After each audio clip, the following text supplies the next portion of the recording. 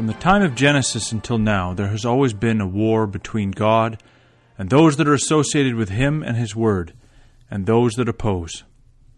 It was the case in the time of Christ, as He says in John 7:7, "The world cannot hate you, but me it hateth, because I testify of it, that the works thereof are evil." This is the story over history, and it's certainly the story in our world and our news today. And nowhere is this battle so sharp as in God's own land and in God's holy city, Jerusalem.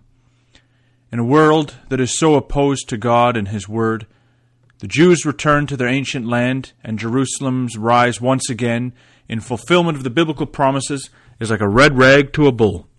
The battle against this modern-day miracle is on all fronts. The Arabs have tried to stop it by destroying dig sites and evidence. Others simply try to discredit it. And others, including the Roman Church, would claim that Israel is oppressing the Palestinians and that they have no place in these areas. And they, along with others, try to, as we say, discredit the evidence. This is the form of the attack that came this week in a New Yorker article. It tries to unsurprisingly discredit the archaeological evidence relating to the city of David and the biblical record which tells of the history. If David even existed, it is argued that the biblical record is only kernels of truth, and concludes that to view David as a marginal Bedouin sheik would be a mistake, but so would holding our breath for signs of his lavish kingdom. We can only expect these attacks to become more common and severe. They are getting desperate. Israel continues to dig up its Jewish roots and the kingdom of the house of David, and more evidence continues to pour in from Jerusalem and many other dig sites around the country. The following is a new video recently uploaded by the city of David.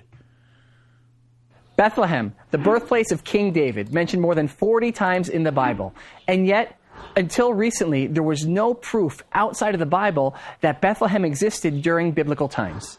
Until the year 2012, when, in an excavation here in the city of David, the place where Jerusalem began, a small seal dating back some 2,700 years, likely to the time of King Hezekiah, direct descendant of King David, is discovered in an excavation near the Gihon Spring, the primary waters of Jerusalem in ancient times. And on this seal, in ancient Hebrew writing, are the words, "In the 7th year, Bethlehem, to the king."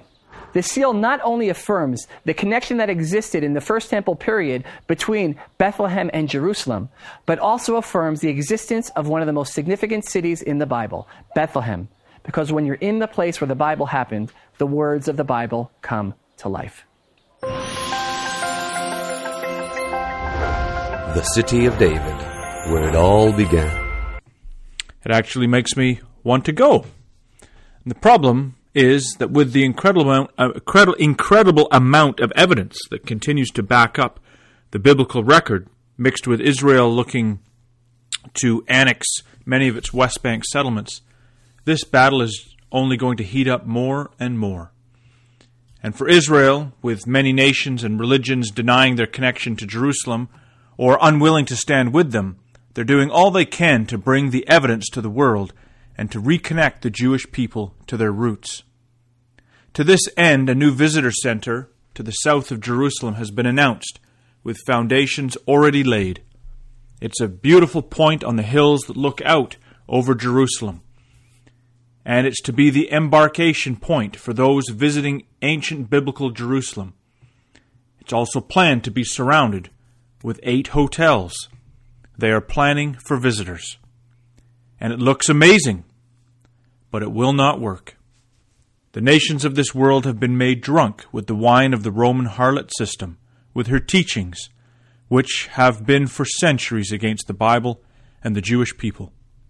The end result is that they will come against Israel. Joel 3 verse 1 and 2 says, "For behold, in those days and at that time, when I shall bring again the captivity of Judah and Jerusalem, I will also gather all nations and will bring them down into the valley of Jehoshaphat, and will plead with them there for my people and for my heritage Israel, whom they have scattered among the nations, and parted my land." But for those that are willing to hear and see the evidence that continues to come forth, and the events that keep moving along the path long expected, The rise of Jerusalem could not come soon enough. Isaiah 52 verses 1 and 2 says, "Awake, awake, put on thy strength, O Zion, put on thy beautiful garments, O Jerusalem, the holy city. For henceforth there shall no more come into thee the uncircumcised and the unclean. Shake thyself from the dust, arise and sit down, O Jerusalem. Loose thyself from the bands of thy neck, O captive daughter of Zion." It's an incredible thing because the archaeological evidence continues to pour in. But that's not what God actually uses to prove his existence in Scripture. Not primarily. Primarily, God uses prophecy. And the Bible is full. All the holy prophets are full of the prophecies that speak to the return of the Jewish people to their ancient land. They can try and suppress and try and discredit archaeological evidence. But there are now well over 6 million Jews back in Israel. The mountains of Israel are teeming with Jewish life. And it cannot stop here. God foretold these events.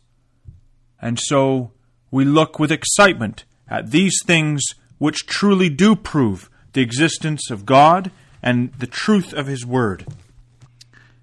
Whenever I'm speaking with somebody that is new to the Bible or is unsure of their faith, it's Isaiah 43 that I go to, because this is where God proves himself for us, and he uses the nation of Israel.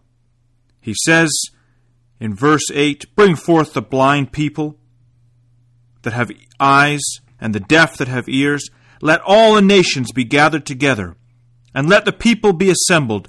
Who among them can declare this and show us former things? Let them bring forth their witnesses, that they may be justified. Or let them hear and say, It is truth. Ye are my witnesses, saith the Lord, and my servant whom I have chosen, that ye may know and believe me, and understand that I am he. Before me there was no God formed, neither shall there be after me. I, even I, am the Lord, and beside me there is no Savior. I have declared, and I have saved, and I have showed, when there was no strange God among you. Therefore ye are my witnesses, saith the Lord, that I am God. Yea, before the day was, I am he, and there is none that can deliver out of my hand. I will work, and who shall let it?" God is working, and who's going to stop him? He is the one fulfilling the promises. He is the one, ultimately, that is revealing Jerusalem to us and to the world. Let them say it is false. Let them discredit it. More evidence will only come. They may want to stop the digs. The digs will not stop. More will come out, and the prophecies will more and more be fulfilled. And it will, as we say, bring all nations against Jerusalem. But you know, that will only end in tragedy for those that have come against Israel. It will be a time when God will show himself to the world and make himself known. Ezekiel 38 is clear to this regard. Ezekiel chapter 38.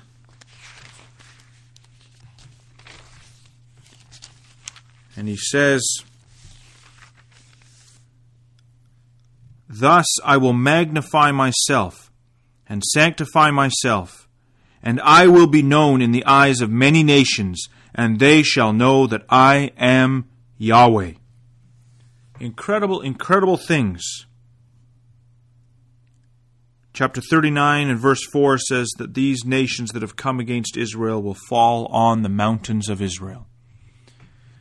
So, for us, when we see articles that are seemingly blind to what is happening, it is, as we say, in desperation. But if you cannot stop it through argument, then violence will begin. And it's sad to think of these things that have to come, but out of all of it, our world will be changed, and will be ruled by the Lord Jesus Christ, as is expected from the prophecy of Daniel. The great prophet Daniel writes in chapter 2 and verse 44, "In the days of these kings shall the God of heaven set up a kingdom which shall never be destroyed, and the kingdom shall not be left to other people, but it shall break in pieces and consume all these kingdoms, and it shall stand forever." No, you cannot stop God's hand. He has brought all these things to pass. And Bible students have looked for these events for thousands of years. Well, they're here. And we can be excited that soon the reign of Christ is to begin. Take care, and thanks for joining us again this week for another edition of the Bible in the News. This was John Billington with you. Come back next week for another edition on BibleInTheNews.com.